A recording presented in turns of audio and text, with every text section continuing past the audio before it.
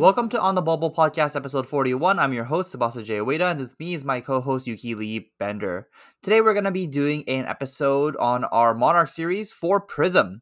So we're going to be talking about the gameplay, key cards, equipment, attack actions, defense, just everything we can think about Prism. We're going to be talking about that today. But before we do that, how was your week, Yuki? My week's been really good. I finished report cards yesterday, which is Monday, and so that means I'm pretty much done.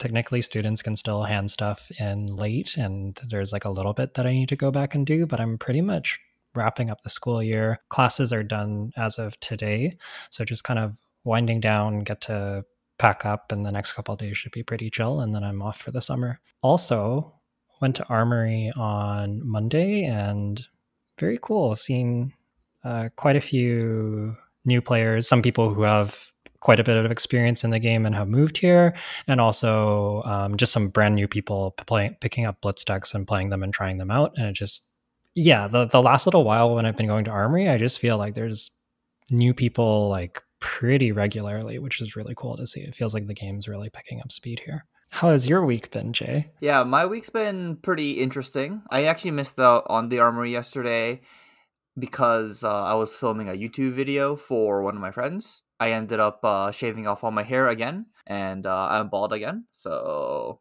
yeah, it feels weird again. It feels weird again having no hair. Yeah, you just kind of walked in and we're like, oh, you're bald again, huh? Yeah, $100. Maybe it'll help me pay for my Vegas trip. That's my goal right now. Are you thinking of going then, or? Yeah, I'm really debating going, talking with like Kevin and some of the other locals here about going down there. Probably gonna have to sell like a bunch of my cards, but I think that will help me pay for the trip, so that'll be good. Nice. Yeah, I think it'll be a really fun trip. So yeah, we have a lot to talk about today, so let's just get right into the main topic.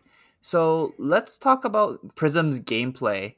Do you want to explain what Prism does in this draft format? Yeah, Prism kind of reminds me of Guardian in that she's just very efficient and very flexible in how she uses her hands.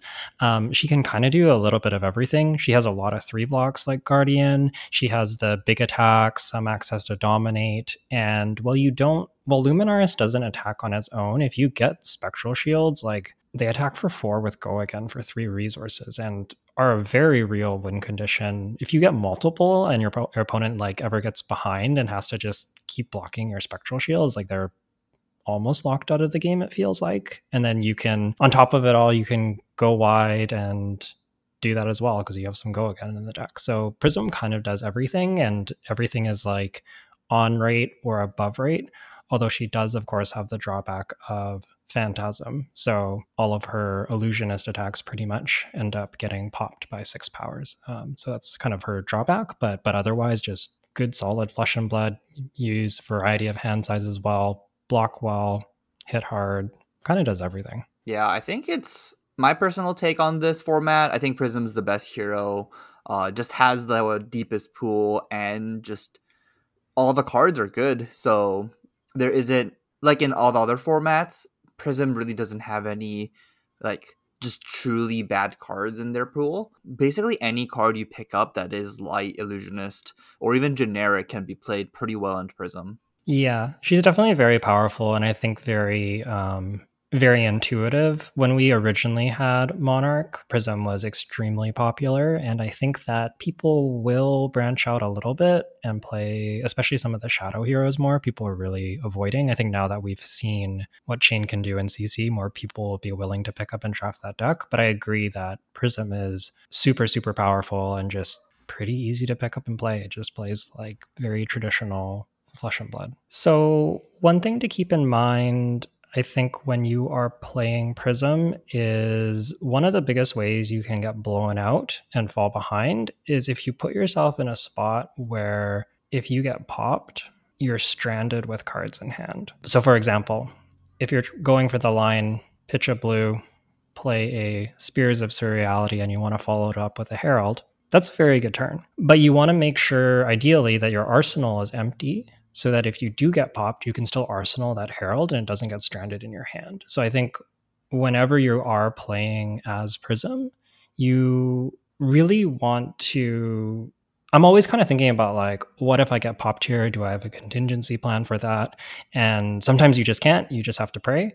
But really, like most of the time, you can arrange things in such a way that you're blocking with your extra cards, you're swinging your non-phantasm stuff first, you're trying to, I don't know, maybe you can pitch a card to soul if to her hero ability to banish a card from your soul and make a spectral shield. But you really do want to be finding a way to make use of all of your cards, and I think that's something to keep in mind when you are playing as a Prism and even playing against her. Yeah, I think my worst experiences with playing Prism would be those 4 card hands, and I'm starting with a Spears, and my opponent plays a Pauper, and I have 2 cards left in my hand. They're just like 2 red heralds, got an Arsenal 1, draw 3 cards, and it feels pretty bad because then they have a 3 card hand that they're attacking you, and they took no damage. Yeah, it's just a huge loss in efficiency, and we kind of alluded to it earlier, but Prism is really a deck like Guardian that's all about just efficiency and consistent value out of their hands. So if you're getting stranded with like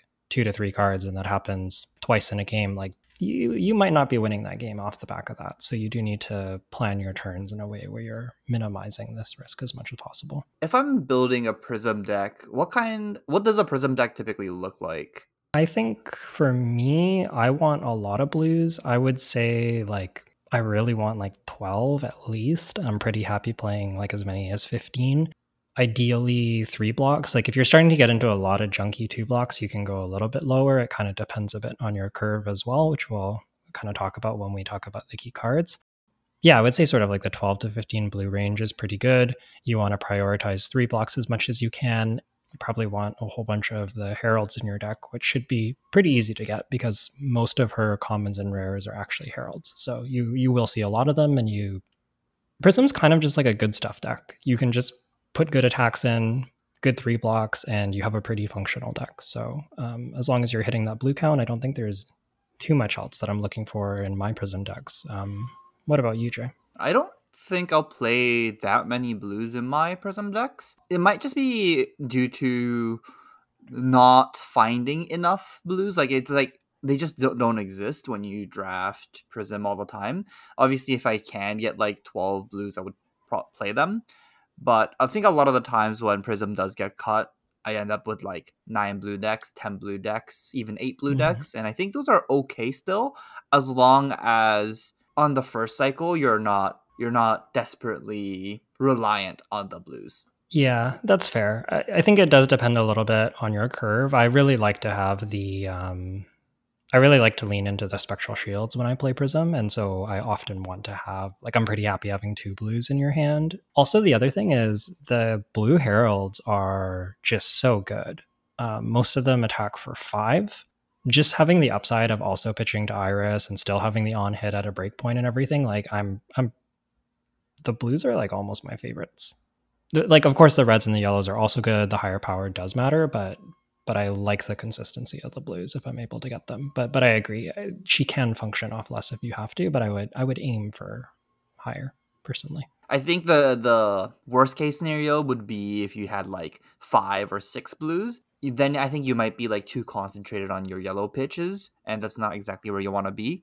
I think the blue heralds are very good, so you want those, and then the red heralds are really good, so you want those. So if you have a choice between red, yellow, blue, it would be blue and reds before the yellow ones.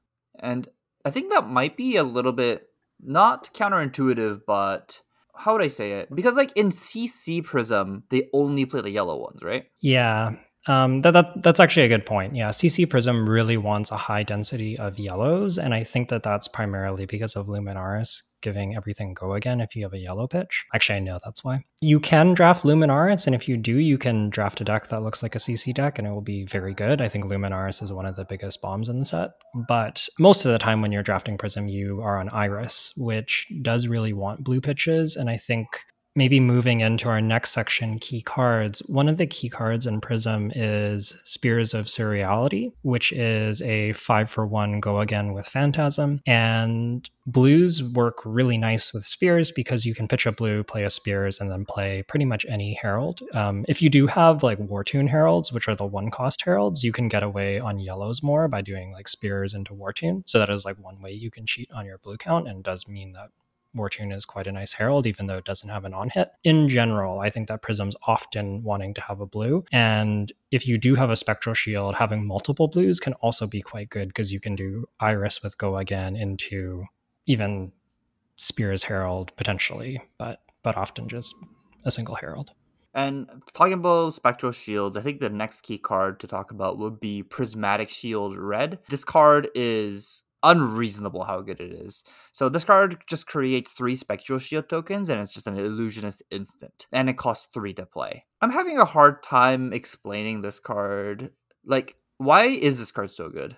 It's just how powerful Spectral Shields are. As like a baseline, they're going to gain you 3 life and potentially stop some breakpoints and on hits, which could be giving you extra value, kind of in the way that armor does. And 2 cards for 3 life, even if you're getting breakpoints, is not fantastic. But I think when you factor in the Spectral Shields as weapons being really, really powerful in a win con in and of themselves, like Prismatic Shield often is just enough to bury your opponent, and you can often create game states where maybe your opponent doesn't have that good a turn, you eat some damage, you play a red prismatic, and then you crack back with two Iris swings for 8 Go Again. And then, on their next turn, they're trying to punch through and pressure your shield, so they can't really block that 8. And if you keep some of your shields, you can just keep like 1 or 2 cards and just start swinging them. So once you have Spectral Shields, especially in multiples, it really kind of changes the flow of the game. And I think that this card is just so good at getting you to that state that is really, really, really powerful. If you ever play this on turn 1 or turn 0, rather, you kind of just win the game. It feels very hard to lose from that spot. And I think that in particular, it's really good against Levia, who does have a lot of poppers in her deck. So often finding a way to establish that Spectral Shield and then just hitting her with it over and over and playing very defensively can be a great way to win a game. So this is sort of like a nice way to do that, although not the only way. And I think in the same vein, the next key card that we're going to be talking about, Invigorating Light. Invigorating Light is a light attack action that costs 3 to play, but it says when you play Invigorating Light, if there are no cards in your hero's soul, put it into the hero's soul and when the chain closes. This card is basically a herald that has its on hit to go to the soul, but this card does not have to hit, and this is your first card that goes into your soul. The same reason why Prismatic Shield and all the talk about the Spectral Shield is good, using Prism's ability to generate Spectral Shield is just like another way of getting Spectral Shields out. But if your opponent keeps on blocking the Heralds and don't let those hit, it's hard to generate Soul.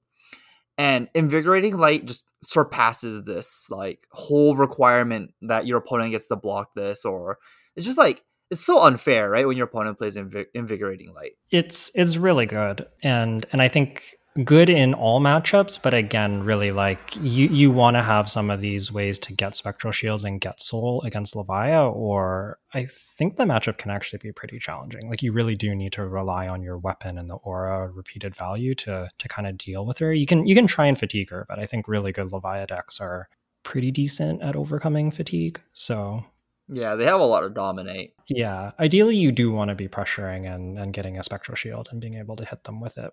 Yeah, I think these are just the 3 main cards you need, like Spears of Serenity, Prismatic Shield, Invigorating Light. If you have like a couple of copies of these cards, obviously Invigorating Light and Prismatic Shields are rare, so it's a little bit harder to come by, but Spears of Reality is a common. You want to have like some combination of these cards in your Prism deck, and if you have like 2 Spears and a Prismatic Shield red, or 2 Spears and an Invigorating Light, your Prism deck's probably just good enough to beat any of the heroes in the format. Yeah, I think I agree with that. These cards are a lot of the power level of Prism, and then otherwise it's just sort of like how consistent is your deck, how many 2 blocks do you have is a big one. Like lower is better, of course, but yeah, having a few of these key cards is very important. You want to jump into equipment here? Yeah, let's do that. The first card to talk about will be Halo of Illumination. So this is a light equipment headpiece. This card reads, instant pay a resource, destroy this card. Put a card from your hand into the hero's soul, and if it's a light card, draw a card. And this card also has Spelled Void 2 for some reason. So all the stuff that we talked about getting a soul, getting spectral shields applies here. It sort of like hand fixing in a way or letting you filter is really good. Also, the play pattern of pitch a blue into this and then use the 2 floating for Prism's ability is also really, really strong. So it can just kind of get you a spectral shield. And I guess it costs you a card because you have to pitch the blue, but it doesn't cost you a second card because you draw a card so long as you can manage a light card, which should be relatively easy to do. Yeah, very easy to do. This card is pretty interesting in the sense that it doesn't read too powerful. How highly are you picking this card? I pick Halo pretty early. Would I pack one, pick one it? Maybe. I don't think I'd be thrilled to pack one, pick one it, but I often find myself picking it up around like pick 3 or 4. Kind of same place I would take Ebb and Fold, honestly. I think that they're both very powerful.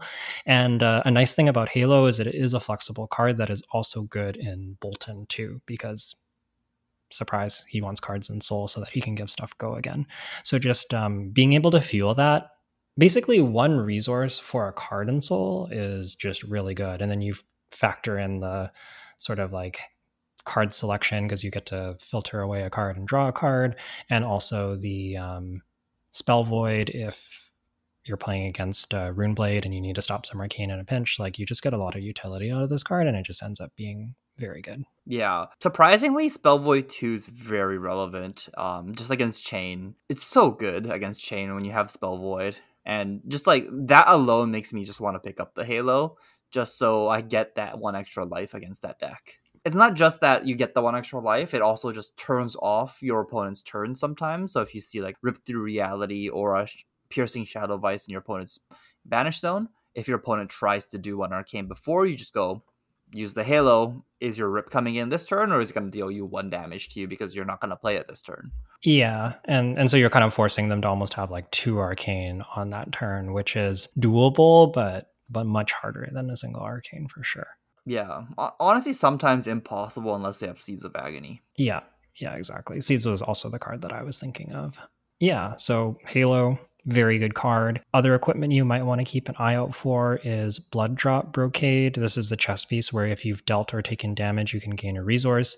It does fit nicely into some of your go again turns with spears. Often, if they don't have a popper, they're pretty incentivized to take the spears because, or at least like 3 block the spears and then wait, because most of the heralds have on hits. So, pretty good there. And the thing I really like about this card is it enables, for one, it enables the rare auras off a single blue pitch, where if you've taken, you can sort of intentionally leak a damage, and then once their action points used up and they can't hit your aura anymore after you play it, you can pitch a blue, play an aura off of kind of 2 cards. And I mean, people played Tunic in Prism primarily to pitch a blue and play a yellow aura off of 2 cards, and that was a very good constructed deck. So being able to do it in limited is also very good. I think if you have auras, I really want this card. I think we're going to be talking about auras a little bit later in the episode, but Yep. I would play auras like even without Blood Drop Brocade, and when I have Blood Drop Brocade, the aura value goes up even more. So this card is a very good card to pick up. Yeah, they work well with each other. If you have the blood drop, the auras go up in value. If you have the auras, the blood drop goes up in value. Another card that it pairs well with is any of the Ironhide equipment. We kind of talked about Prism being defensive and having lots of blues ideally. So if you have 3 Ironhide, you can pitch 3 and block 6. But I think the Ironhide is particularly good in Prism because you can pair it with her hero ability to make a spectral shield, which costs 2. So you can sort of, I guess you're still getting a 3 block out of it because you have the Ironhide equipment and the spectral shield, but just the spectral shield potentially staying on board is so good. So just you're like basically still blocking 3 or blocking 2, I guess, and then making a spectral shield, which is really strong. So Ironhide, very good. How much value do you think a spectral shield generates typically if you make 1? Geez, it's so hard to say. The baseline is, of course, 1. I think it's pretty common for this to sometimes hit an on hit, in which case it might be more like 2. But the ceiling is really high, right? Because of the recursive weapon nature of them. Like, I've won games off a single spectral shield before. So sky's kind of the limit on this card. I don't know what the average value is. Do you have a number? They're very good. I just don't know if I can assign a number to it. Ooh, I don't know if I can assign a number, but if my opponent attacks me and I can trade a card for a spectral shield, I would. So that's typically worth at least like 3, right? A card might be worth like 3 points, and I would easily trade like a herald. Like if my opponent attacked for 3, I would like give up my red herald if I really had to. Like it's just like if that was my only card that blocked for 3, I would just like immediately give it up. So Yeah, I would often block out with my entire hand to keep my spectral shield if I can. And this is something that kind of happens in the Prism mirror a lot, that there's this mini game of like, can I get a spectral shield? And once I do, I can just kind of hit you with my spectral shield and make you deal with it. It's not uncommon to just like block 3 on a red herald and swing your spectral shield and just keep doing that over and over and over again.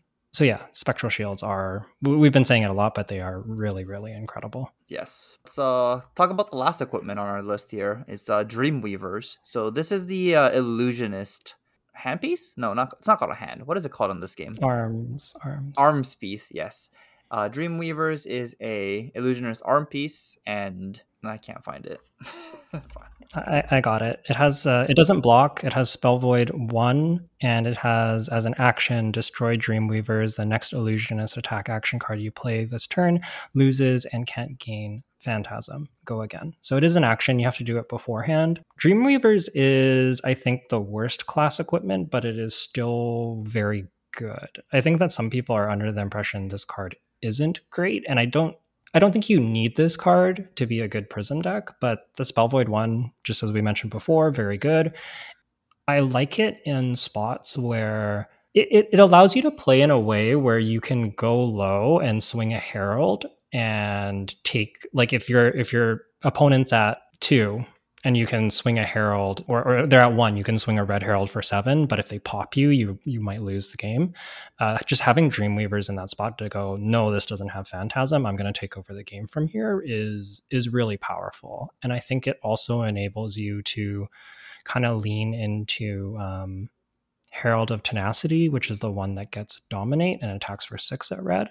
You can turn this into an endgame where you can pump this up. Maybe you can go like Phantasmify, which gives it +5 in Phantasm. Then you pop your Dreamweavers and you play your Herald of Tenacity for 11 Dominate. And that's like a really good way to close a game. So I do think Dreamweavers is really good, but I don't think it's essential to the deck functioning either. A good way of thinking about Dreamweavers would be it's like a little bit of an insurance card that you get to have if you need it. And there are some combination of cards where Dreamweaver value goes up, but it's not like a card that's like on its own good. You need to complement it with like a couple of other cards. And it's also nice in that Spears situation that we talked about where like you have 4 cards because maybe your opponent blocked out and you're like, please don't have a popper. If you have Dreamweavers and you can Dreamweavers the Spears so they have to deal with that, it's just like, well, then you've presented 5 go again and they have to do a popper as well. And like you've done pretty okay with your hand at that point. So yeah, just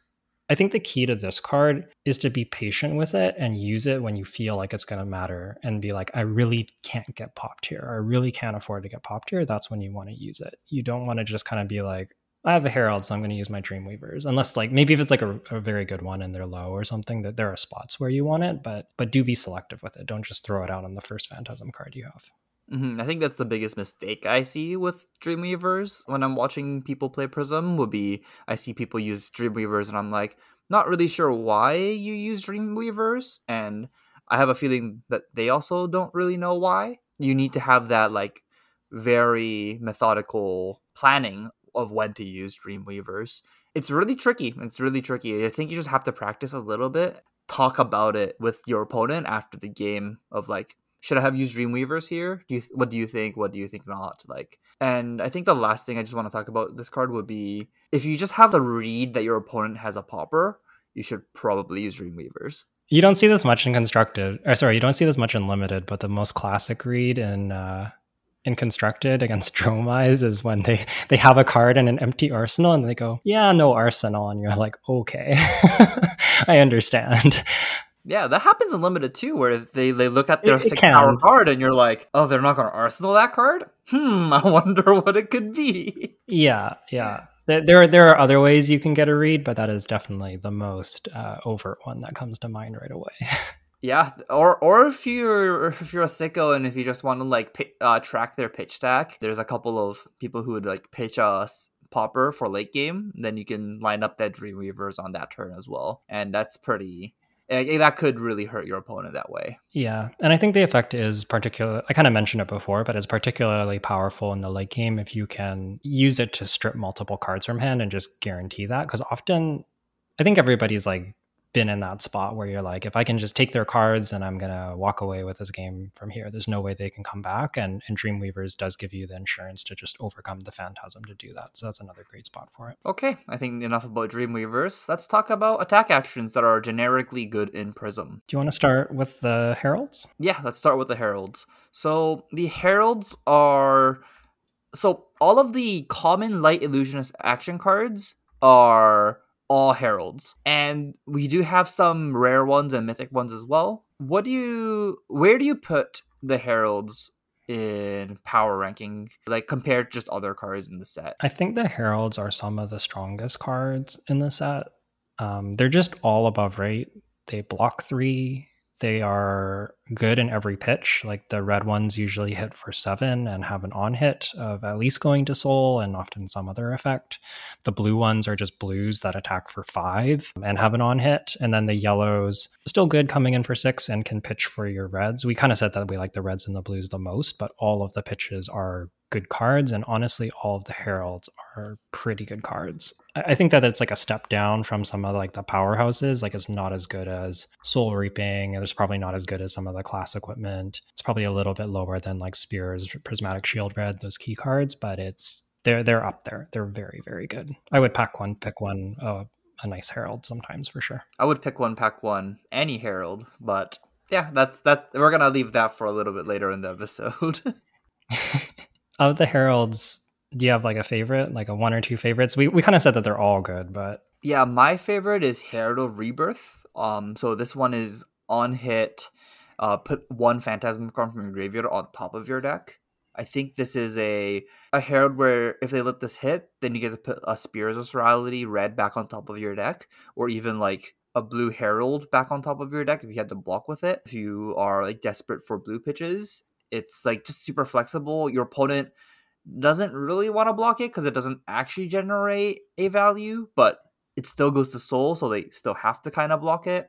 Like, playing heralds is pretty powerful, and then when this one hits, you're guaranteed to play another herald or a Spears of Sorality. I think that recursion of just like continuous threats is pretty good on hit. Do you have a favorite one? I think my favorite one is Protection. This is on hit, make a Spectral Shield as well as going to soul, so it's like kind of 2 Spectral Shields in a way.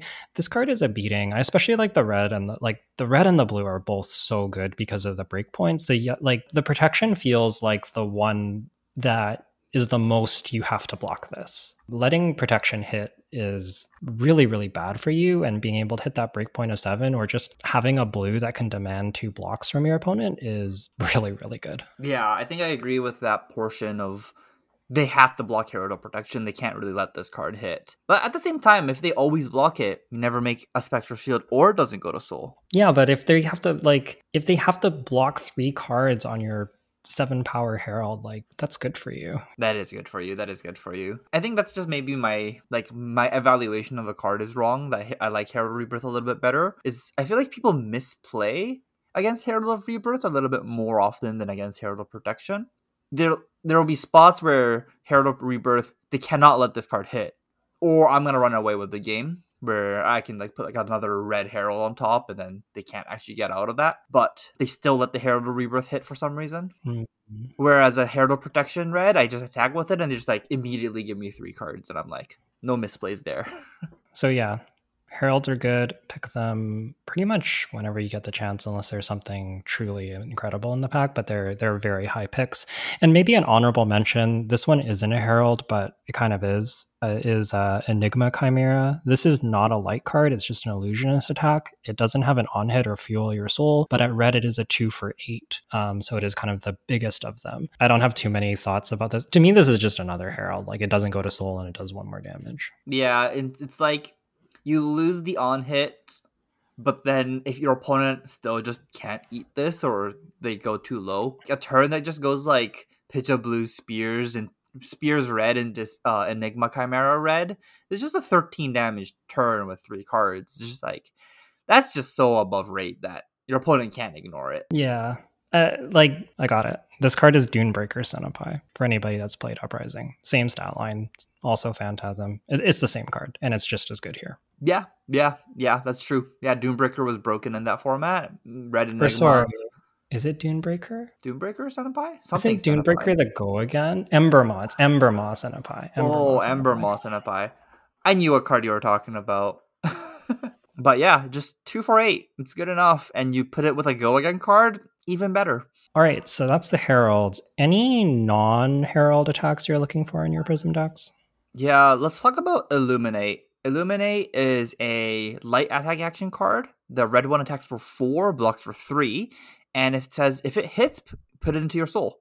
So it has that Herald text where it just says on hit goes to soul. It has no other abilities, but the stat line on this card is just really good. It blocks for 3, it hits for 4. I don't know what to tell you. It just has good line. It has a lot of good numbers on it. We've seen it before that the 4 for 0 block 3s are really good, and this is a premium one because it goes to soul. On hit is pretty relevant, as you probably would have guessed by now, because we've been talking about how important getting soul is. And the blue one I also really like because it's just a blue block 3 that you can throw out as a 1-card hand, and like they kind of have to give you a card. They don't have to give you a card, but like this card is so annoying to get attacked by the blue one. You're just like, am I really blocking this blue 2 attack? And it's like, yeah, I probably am. Yeah, well, I think the proper thing would be they should be blocking it. Giving you a soul is probably a mistake. You know, sometimes they make that decision error of like, oh, maybe coming in for an extra 3 points of damage might be better than blocking it for 2. But a lot of the time, it might just be better blocking it for 2. I think you can pretty safely kind of assume the card going to soul on hit is worth like at least a point of value most of the time. Maybe if they somehow have like a ton of soul and you don't think they can use it all, but like that doesn't really happen in practice. Mm-hmm. I think the one exception is like if you have soul reaping and like you're wanting the Prism player to have 2 soul. Yes. Then it's just like, oh yeah, obviously I let this Illuminate hit. Go to soul, you have 2 cards in soul, I blow you out. That is true. Yeah. And maybe something to be careful of if you've seen a soul reaping in the draft as a Prism. Just before we move on, Yellow Illuminate. I like this card too, for one reason. You can reveal it for, what is that card called?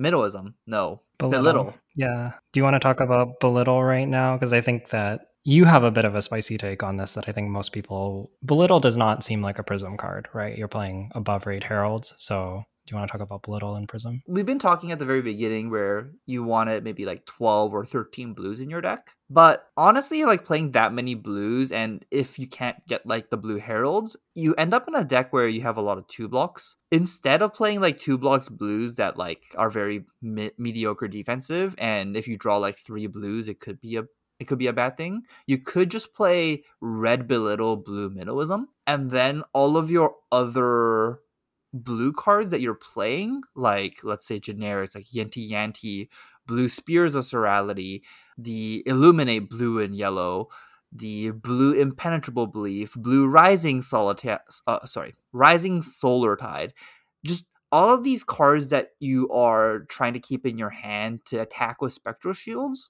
all naturally have 3 power for some reason, and they just have 3 power because it'll be broken otherwise. That also just in turn turns on, that's a card you can reveal for your Belittle. Belittle generates 2 resources, and what you can do with 2 resources is you can make a Spectral Shield with Prism, and then you still have the blue that you revealed for Belittle, so you can attack with your Spectral Shield on the same turn you attack with your belittle. It's just so clean. It's so nice. Yeah, so just to clarify, you're using it for blue minnowism, right? Yes, yes. I'm not getting a red minnowism off this card. So just using it for the extra resources mode, and I think it is a neat way to do it.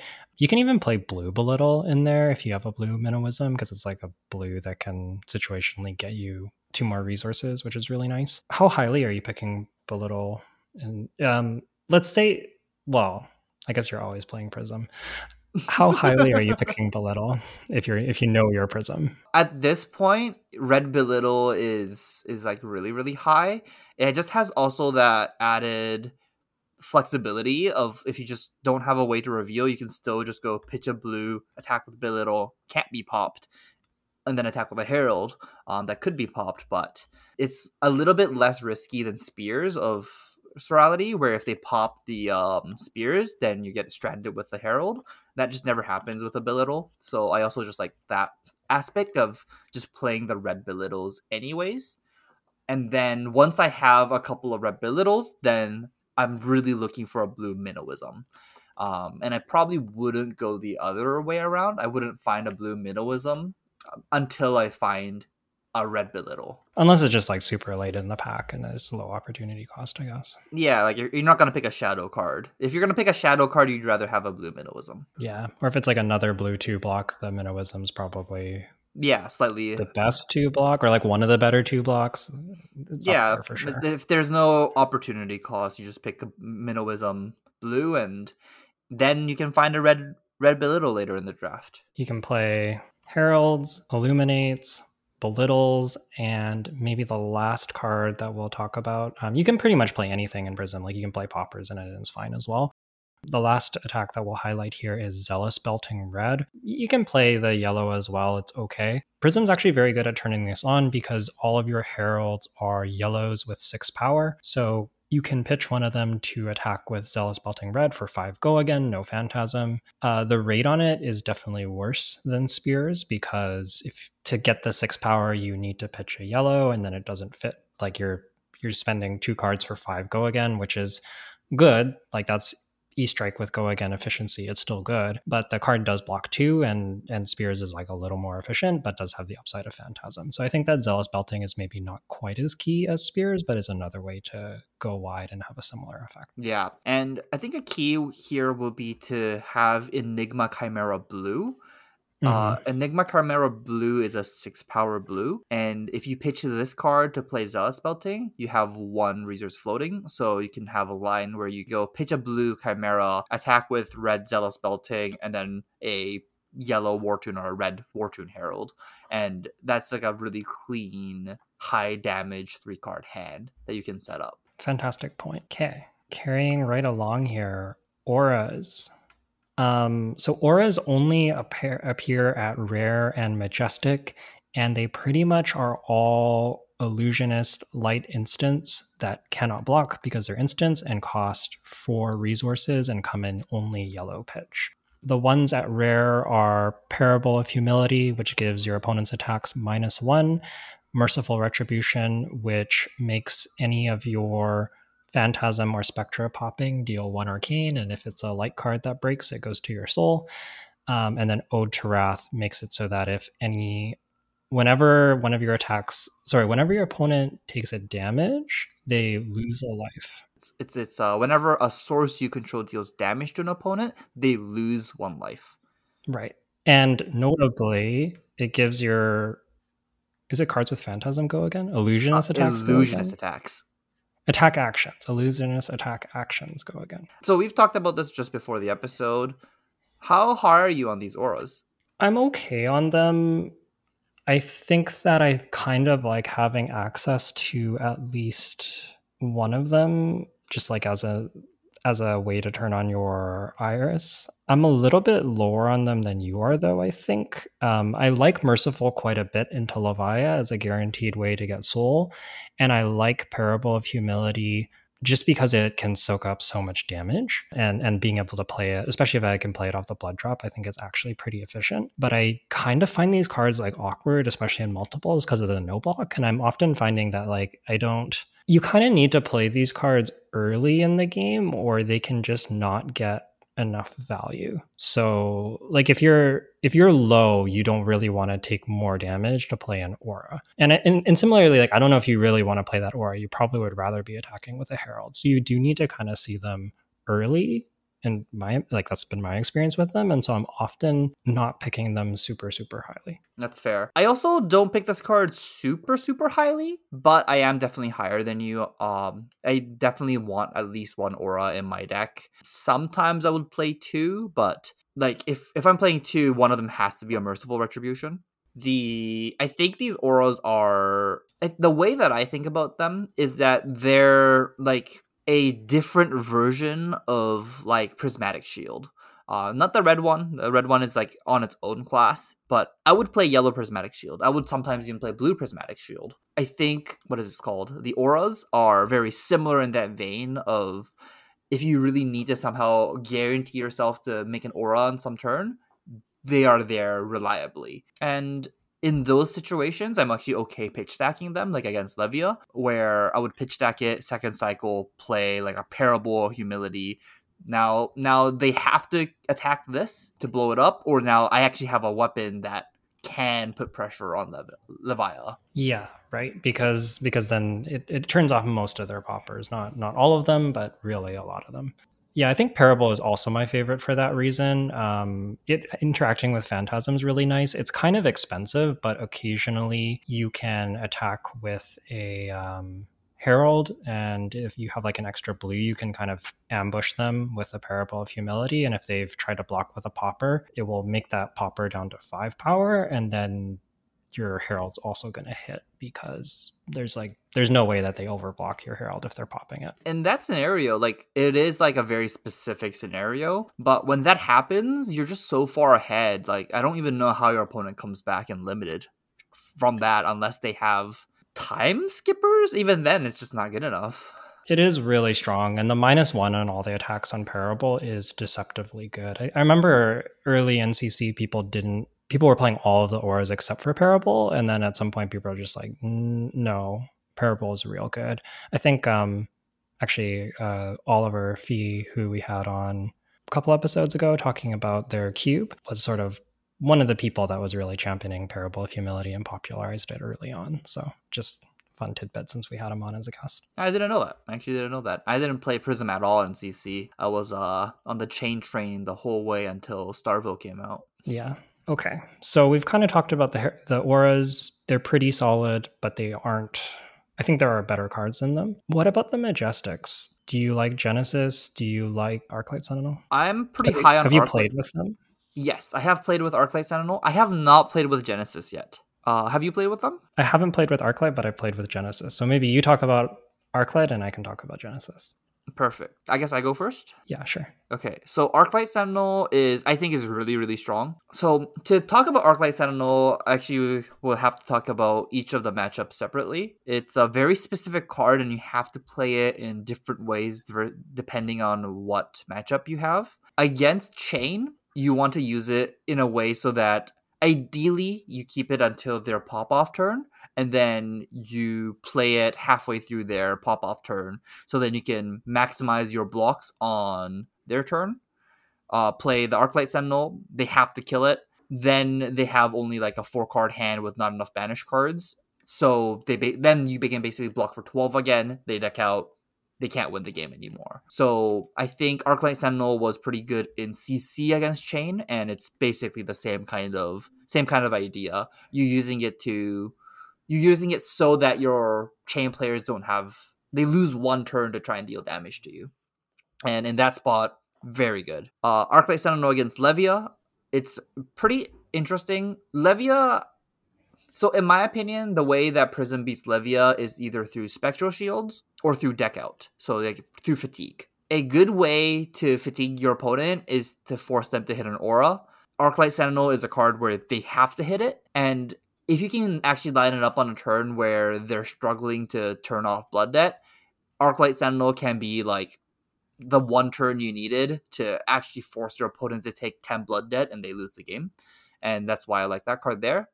Against Bolton, I have no idea. I've never played this card against Bolton.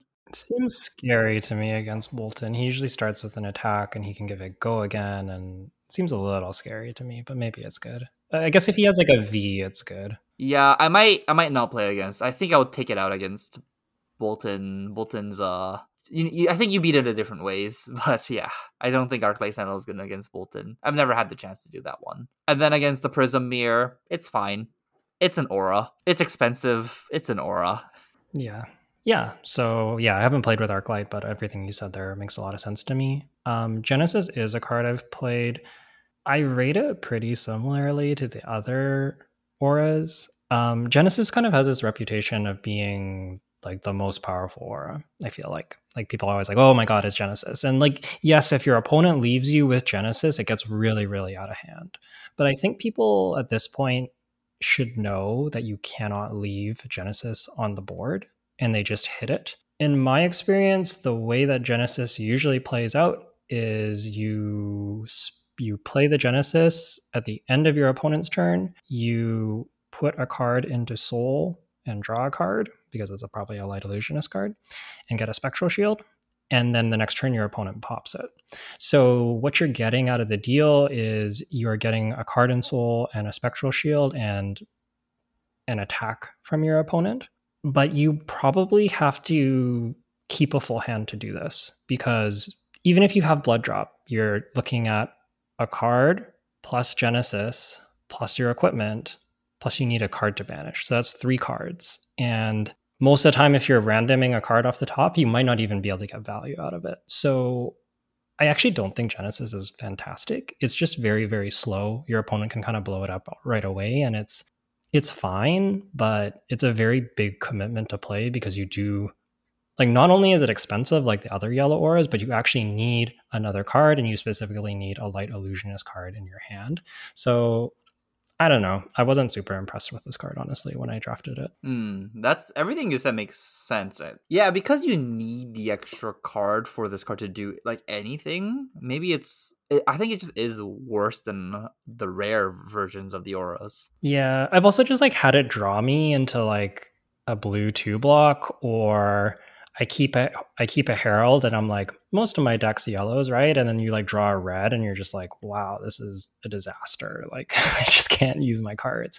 So I think the fact that you really want to get the banish and then you're drawing a card and like it doesn't even always work out is it's just like very risky to play this card out. I don't love it. That's fair. That's fair. I've never played with Genesis, but yeah, I think you actually talked me away from it now. Yeah, it's fine. You can play it. I think, I guess the place I would play it is into Levia. She has probably the least access to go again, so it's less likely for her to be able to hit you than hit Genesis, and she kind of has to like commit an attack to it, which is really, really good. And it also gives you a guaranteed soul. So I think Levia is maybe like the one place where like I would pick this card like later in a pack if you see it, but I think it probably gets picked too early in general as a guaranteed way to get soul against Levia and a Spectral Shield. Yeah, it's pretty solid there.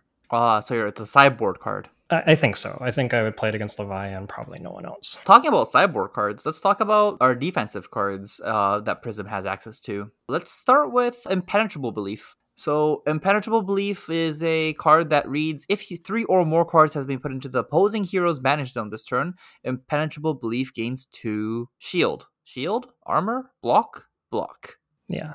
Yes. Sort of what you would imagine. Relevant against the shadow heroes. Very good at helping you fatigue because it essentially blocks 4. Is there much else to say about this card? Not really. This card against Bolton, if your opponent is going off on like a pop off turn, this card actually blocks for 4 on the last attack. Sometimes if they attack with a lot of cards because they banish 3 cards from their soul, and this card never blocks for 4 against Prism. That makes sense. But when you are trying to fatigue out Chain or even Levia, Impenetrable Belief is a very big role player in that. It's just a good card to have if you're trying to be defensive. Impenetrable Belief is like a must-have card. Agree with that. Another defensive card here, well, defensive, is Blinding Beam. This is an instant that costs 1, and at red, it makes target attack lose 3 power. This can be used in a lot of ways.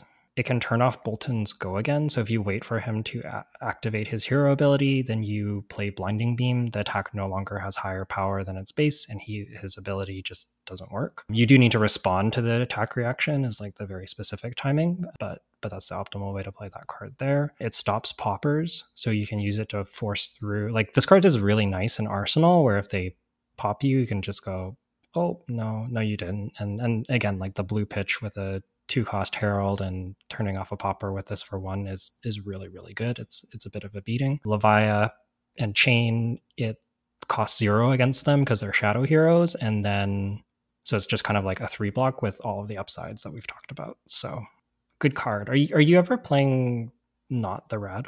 Or sorry, are you ever playing anything other than the red? Yeah, I'm playing yellow and blue all the time. Interesting. Yeah, how do I explain Blinding Beam? Blinding Beam blue is fine because it's a blue pitch, and then now the blue version doesn't have like that defense reaction upside of like blocking for 3, but it will force through poppers. It's still like a blue pitch that you can attack with your Iris. I think overall it's fine. It's not like a ideal card to play, but like it really does like blow out your opponent when it works. And then the yellow one is like actually interesting where it's just a 2-block. It's fine. I play 2 blocks all the time in Prism. Is that's specifically into shadow heroes, I'm guessing? Yeah, and also like it still turns off Bolton's go again. Yeah, I could see it into Bolton. Okay, maybe you've Yeah. talked me up on the yellow. Like I agree with the blue and the red, but I don't. the yellow one, I'm just like, yeah, it still blocks for 2. It's like a block 2. Against Prism Mirror, it stops poppers if that's really necessary. You can actually pitch a blue, play Blinding Beam, block with the Iron Hide, pitch another blue, play an Aura. Like, you just basically all the bad cards complement each other. So you can play, if you have one bad card, you can play more bad cards, and they work well together. That makes a ton of sense. I totally agree with that. If your deck is bad cards in it, you just add more bad cards, and then your deck's great. Exactly. It's just drafting with Jay. It's just, oh man, Prism is so cool.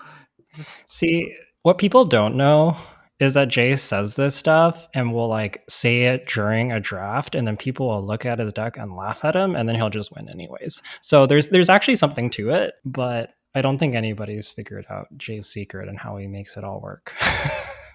Yeah, you just gotta line it up. Like it's just gotta put it together. And if you're saying you can't draw these cards together, you don't have to draw them together. You can just pitch stack them. You can do it on the second cycle. You know, like if you have a red belittle and you don't have a card to reveal for it, if you pitch the red belittle and the next card you pitch is a blue card, that blue card has 3 power. On your second cycle, then you have belittle with a 3. It's just so good. Yeah, absolutely. Totally agree. No, I don't know. I think I'm somewhere in the middle. I'm hamming it up a little bit. I think it's okay. Yeah, it's fine. It's fine. Okay, let's move right in. Let's talk about some of the good Majestics for Prism then. Yeah, we're not going to spend too long on these. We'll just kind of say good or not, and maybe very briefly why. The equipment, very good. Luminaris, if you can pick it up early, you can just draft a bunch of yellows and your deck is very, very good. I think it's one of the biggest bombs in the set. And similarly, Footsteps is also very good. Footsteps lets you block and make a spectral shield, so you get extra value when you're making that spectral shield. And it also gives you some insurance against poppers by letting you pay 1 to get your action point back. So sometimes sometimes it gets rid of those blowout turns. So very good in CC, very good here. No surprises with those equipment. Yep. Also worth $200, so just pick it up. Yeah, that too. Soul Shield, good? Super good. 2 for 6 D-React goes into your soul. Yeah, it's just like on rate and gives you a soul. Yeah, perfect. Exactly what I want. and it's a yellow, so you can pitch it if you need to. Card's very good. Okay, next is Phantasaclasm. I've actually never played with this card. How good is this card? I got to play with it last week in draft. Sort of funny. The same thing that I always complain about in CC also happened in draft, where both times I tried to play it, my opponent revealed a hand with no popper, but the take a card is not a May, so I took their, like, whatever card would cripple their hand the most, and they drew the popper and popped it. So Sometimes it happens. I think on the aggregate, like you're more likely to catch a popper in their hand than off the top of their deck. But some amount of the time you will draw them into the popper and it will feel bad. But I think you should think of this ability mostly as an upside. And 3 for 9, really efficient stat line. So Phantasmaclasm, very, very good, but there will be some feel bads. Just it's gonna happen. That's fair. That's fair. Herald of Erudition. So this one is the 2 cost for 5, and it has Dominate, and it says on hit draw 2 cards. My guess is that it's fine. It's like it's pretty good.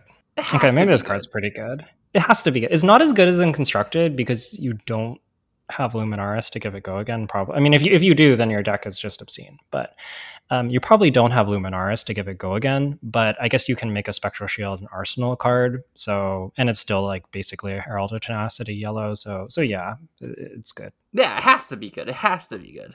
It just has. Yeah. It just has an on. It's just. I play yellow Herald of Tenacity all the time. It's just a strict upgrade. Yeah. Okay, that's fair. Yeah, and I guess you will. If it hits, it goes to Soul, so you can always make a Spectral Shield. Yeah, okay, this card's just good. I haven't played with it, but yeah, it's good. And neither have I. I've never had the chance to draft it, but it has to be good.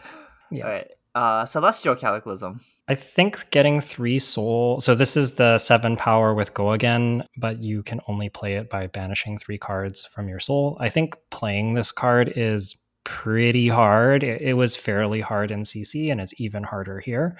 But it is still a yellow popper that blocks 3 and is resilient to stuff like Parable or the -1 Herald. What is it? Triumph? Herald of Triumph. You can pick this pretty much as like a yellow popper that blocks 3. Good card. Very solid. It's not like a bomb. Like I wouldn't be like, oh my god, Celestial Cataclysm, I gotta pick this and I have to be light. It's definitely not that kind of card, but you can play it. And this is already like sorted for the don't play category. So the next 3 cards we're gonna talk about is you can draft it if you need it for your collection, but you should probably take it out of your deck, which is Tome of Divinity, Soul Foods, and unfortunately Library. Yeah. Soul Food's basically just a yellow block too. Tome of Divinity is basically just a bauble. Library, I think the thing that's easy to miss about this is that as an action card, it doesn't pitch and it doesn't block and it costs 2. So you have to play this card when you draw it, or you have to arsenal it and then somehow get it out of your arsenal, which is just a huge commitment. And then on top of it, like you then need to get the clause of getting 2 yellows in your pitch zone to get the extra card. And even the first card, like if you paid 2 resources and an action point and this card for it, like you need to be drawing 3-ish cards to get the value back. And it's not going to happen. Don't even try. Yeah, it's really funny is because it's limited, you can play this card and you could draw no cards, but your opponent could draw more cards than you off the library. Just it could just so happen to be that way. Yeah. Draft it, be happy that you opened money, and don't put it in your deck. Now the big question, are you going to pack 1, pick 1 library at Nationals? Probably not. No, you're going to pass up the library? I think so. Oh, I want to be up. It might depend. It might depend like how well the day's going for me, how good the pack is. If it's a bad pack, maybe I'd pick it. You start 3-0 on your CC round, first draft of the day. You open library. I want to be sitting on your left. How much is library? Library is, let's check right now. Because when I bought library, I bought it when Prism was LL'd and it was like $100 Canadian. So I think my frame of reference is definitely off. I'm just not sure how much it's off by. The Rainbow Foil library currently sells at $184 on TCG Player. Maybe we'll see. We'll cross that bridge when we get there. Okay. So either way, there is a chance that library gets shipped to me if I am on her left. So I just want to be on her left, and I just want her to open just library. Be like, please, one time. Library and like Soul Reaping in the same pack, please.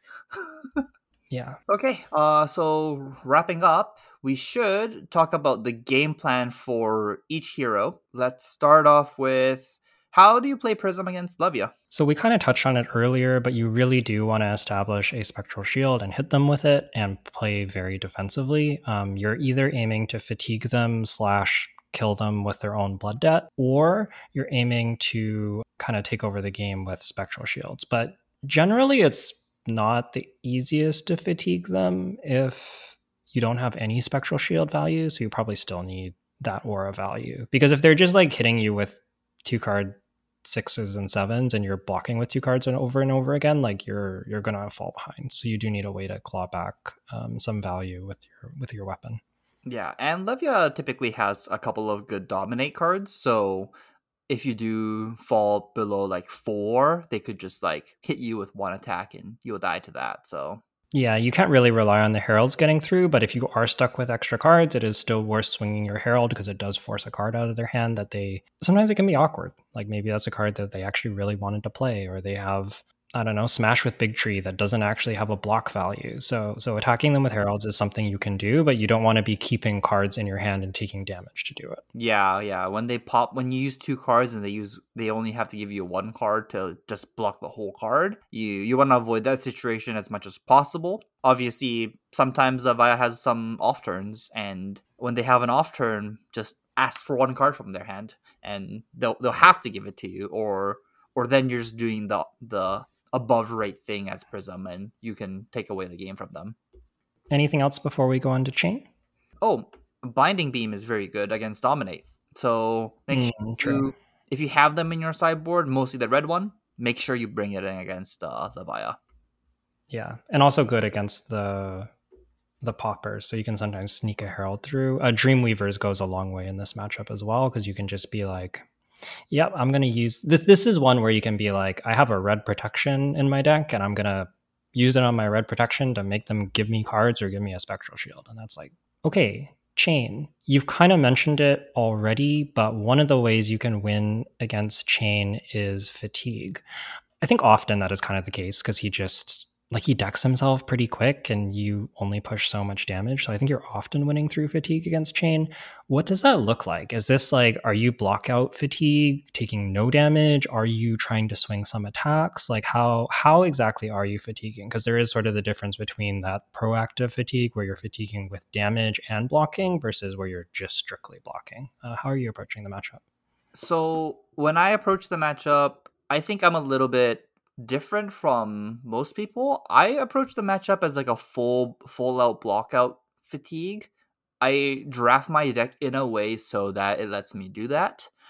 But I think in general, it's better to do like the mix of like you're attacking with your Herald still, like the red Heralds with good on hits, mostly like Herald of Protection, where it actually like generates you a life essentially when it hits, and pitching with your like the 2 blocks that's not really actually getting you that much value anyways.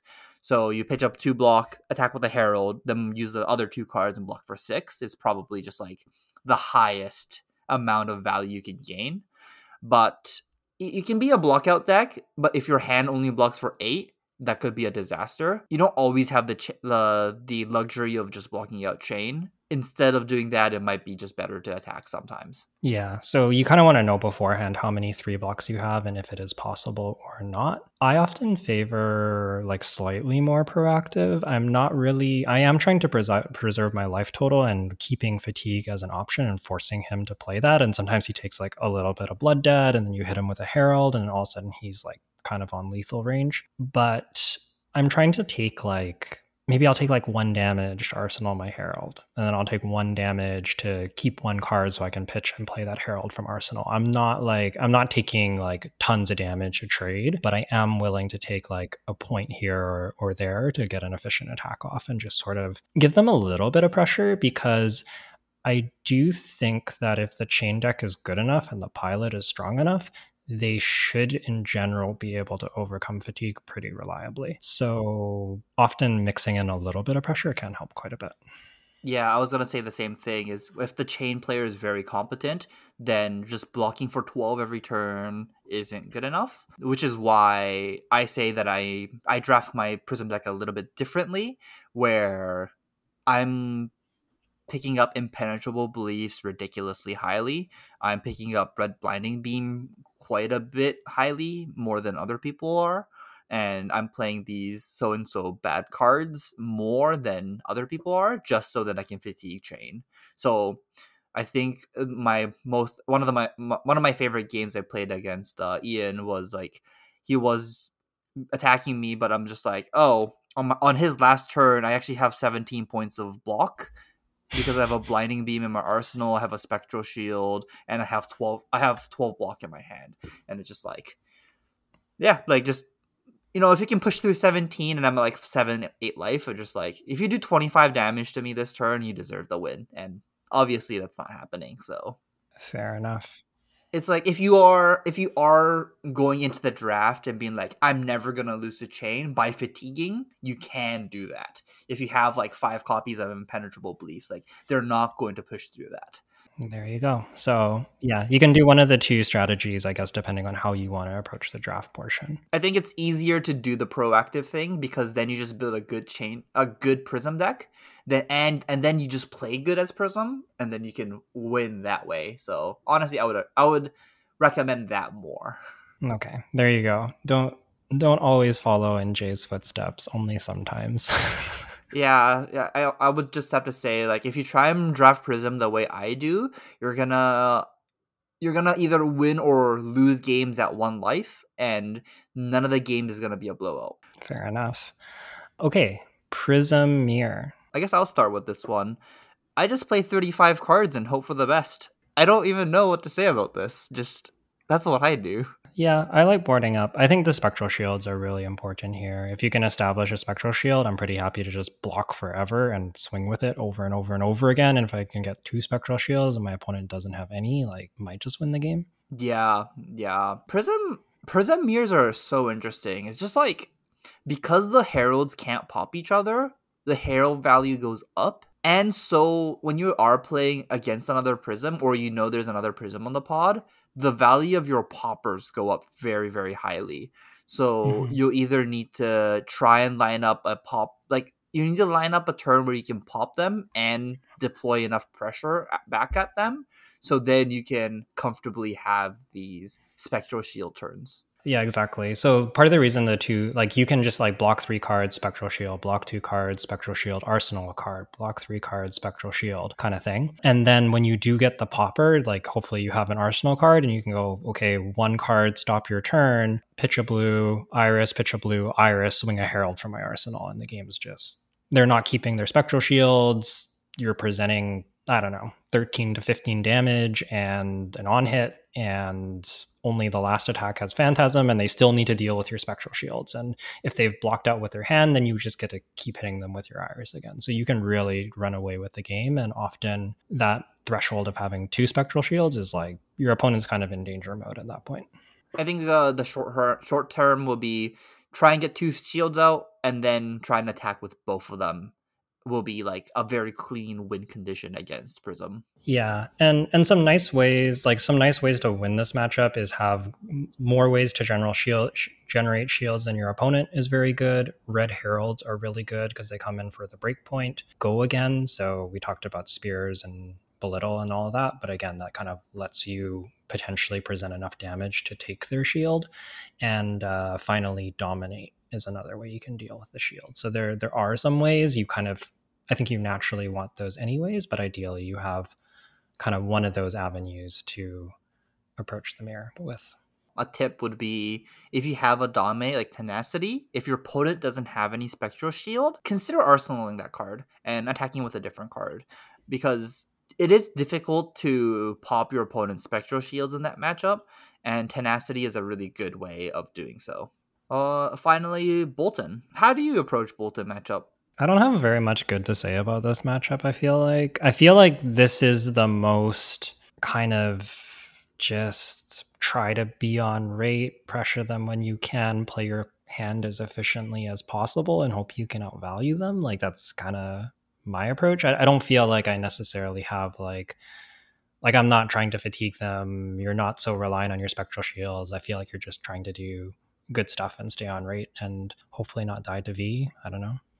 I'm Yeah. actually So the way I try and line up against Bolton is I'm just looking for blinding beams, Yeah. blue, yellow, or red. I'm trying to look for their view of the Vanguard turns and lining up the blinding beam to that. So they go blinding beam, put 2 cards in soul, then you just go yellow blinding beam in response to your, trying to give a go again. and then Via Vanguard just hits for 3, and that their turn's over. Yeah, be careful about blocking, especially if it's yellow blinding beam, because you could push its power back up. But Yes. Don't do but that. yes, I agree. Blinding beam very good in the matchup, and similarly, Parable of Humility also very good in the matchup because you can kind of like block with a card, and then they try to give it go again, and then you flash in Parable, and then next turn they have to deal with the Parable. So like that, all of that is very good. Mm-hmm. The other tricky plays you can do against Bolton is like block with an attack action after they charged, and then it goes up in point.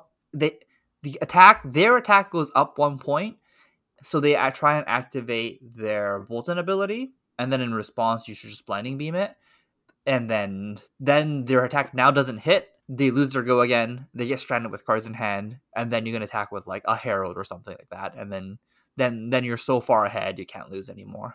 That makes sense to me. So blinding beam, good card. Okay, last but not least here, how do you get into the deck? Maybe I should start here because I know Jay has some thoughts about the format. Yeah, sure. How do you get into your deck, Yuki? I think the power cards are a great way. So we talked about Invigorating Light, Spears, and Prismatic Shield, all being really good ways to get into the deck. But also just like you can pick Heralds. They're good cards. And if you see, I would say that if it feels like Prism is flowing, I'm seeing Prism cards, and I've taken like a light card, or maybe I just wasn't like, it was just a pack where I just felt like the Herald was the best card in the pack, and I have like a couple Heralds. Like I'm pretty happy being Prism. Zealous Belting is a reasonable way to get in the deck as well because it also goes into Levia. So sometimes you have like 2 Zealous Beltings. You go, okay, I'll either go Prism or Levia, and then I see a Herald. Okay, I'm Prism now. So that's kind of like how I tend to get into the deck. But Prism does, like we talked about just how deep her card pool is. So you can expect her to be contested, I think, but you can also expect that even if she's contested, your deck will still be pretty reasonable most of the time. Yeah, definitely. I'm on the camp where you can probably have like 5 Prism players in a pod and still be okay. I know a lot of people don't agree with my statement. Actually, that's a good place. How many Prism do you think should be in a pod? Like 2.5. I think actually maybe like most of the heroes in this set are 2.5, except for maybe Levia. I think if there's 2 prisms, the prism decks are going to be pretty insane. If there's 3 prisms, the decks are like, well, honestly, the decks are still pretty good. They do get worse though. I think maybe the biggest thing about 3 prisms for me is that it means some of the other heroes are on like 1 of or 2 of. Their decks also get better. So I think in some ways it's like maybe even less about your deck getting so much worse with 3 prisms and more about some of the other heroes getting better decks relatively. So, if you can guess, my strategy for getting into Prism is no pivot, no scout. I will pick up Prism card, pack 1, pick 1. I will pick up a Prism card, pack 1, pick 2. And so forth until I literally do not see any Prism cards in a pack.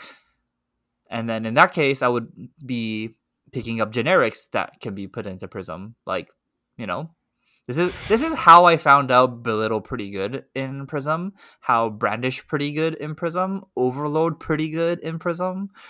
Like, just every generic except for Memorial Ground and Talisman of Dowsing, pretty good in Prism.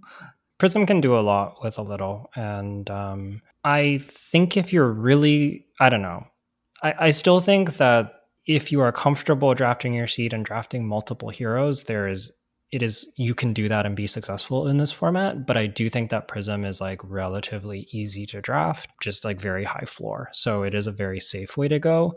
And the only thing I'll say is that Prism is the deck I expect to be the most contested in draft. So I'm interested to see how this plays out, because I feel like early on it was like very, very light hero heavy, which did kind of make the shadow heroes like really good. Like if you're the only chain, your deck's pretty nuts.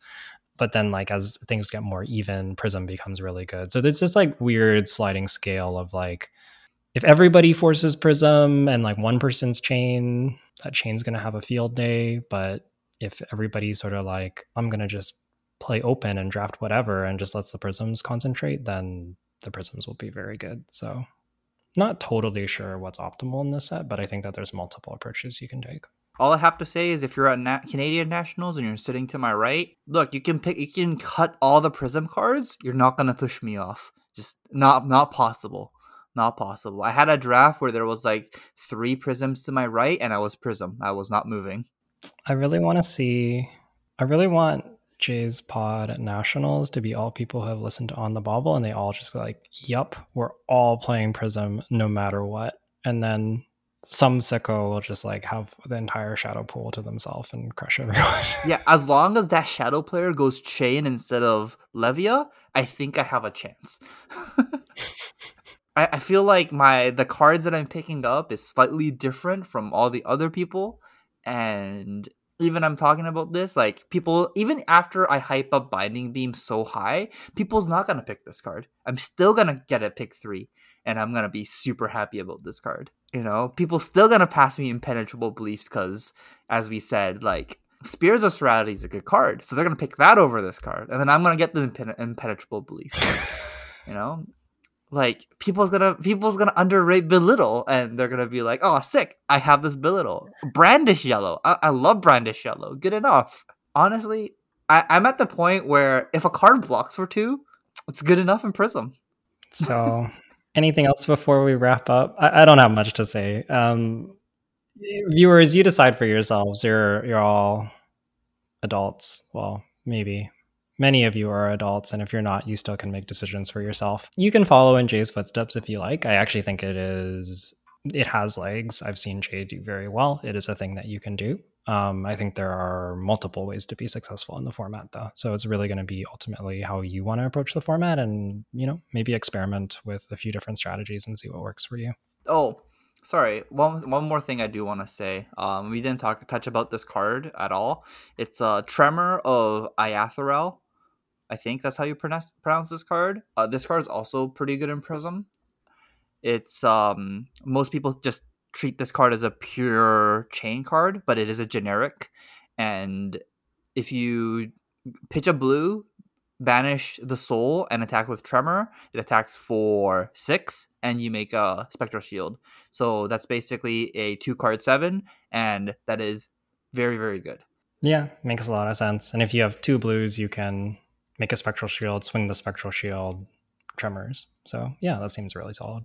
Yeah, it's just it's I think if you are gonna go the no pivot no scout line with Prism, you really, really have to understand how every generic in the set interact with Prism, which other bad generic you have to play to make your deck functional. So if you're gonna go the no pivot no scout route, you gotta dig deep into the bad commons of the set. All right. There you have it, folks. I think that's going to wrap up our show. And I just want to say next time you're at your armory, you can remember what Jay said. When you have bad cards in your deck, you can draft more bad cards to pair with them, and then you might have something great. Or you might just have a bad deck. I don't know. But if you can figure out the puzzle, you might have something great. Until next time, thanks for listening. You can reach out to us on Twitter. I'm at UkiliBender. Jay is at UedaJ. Or you can email us directly at onthebauble@gmail.com and send us any of your questions, feedback, comments, and so on. We'd love to hear from you. Also, in the comments down below, I'm kind of curious, what do you think about Prism in this format? Do you think Prism is hands down the best deck, or do you think this is a format where you should be staying open? How many Prisms are good to have in a pod? I feel like there's some disagreement about all of this kind of stuff in the format, and I'd be really curious to hear some of the viewers' thoughts about that. But yeah, that's it for tonight, and thanks for listening.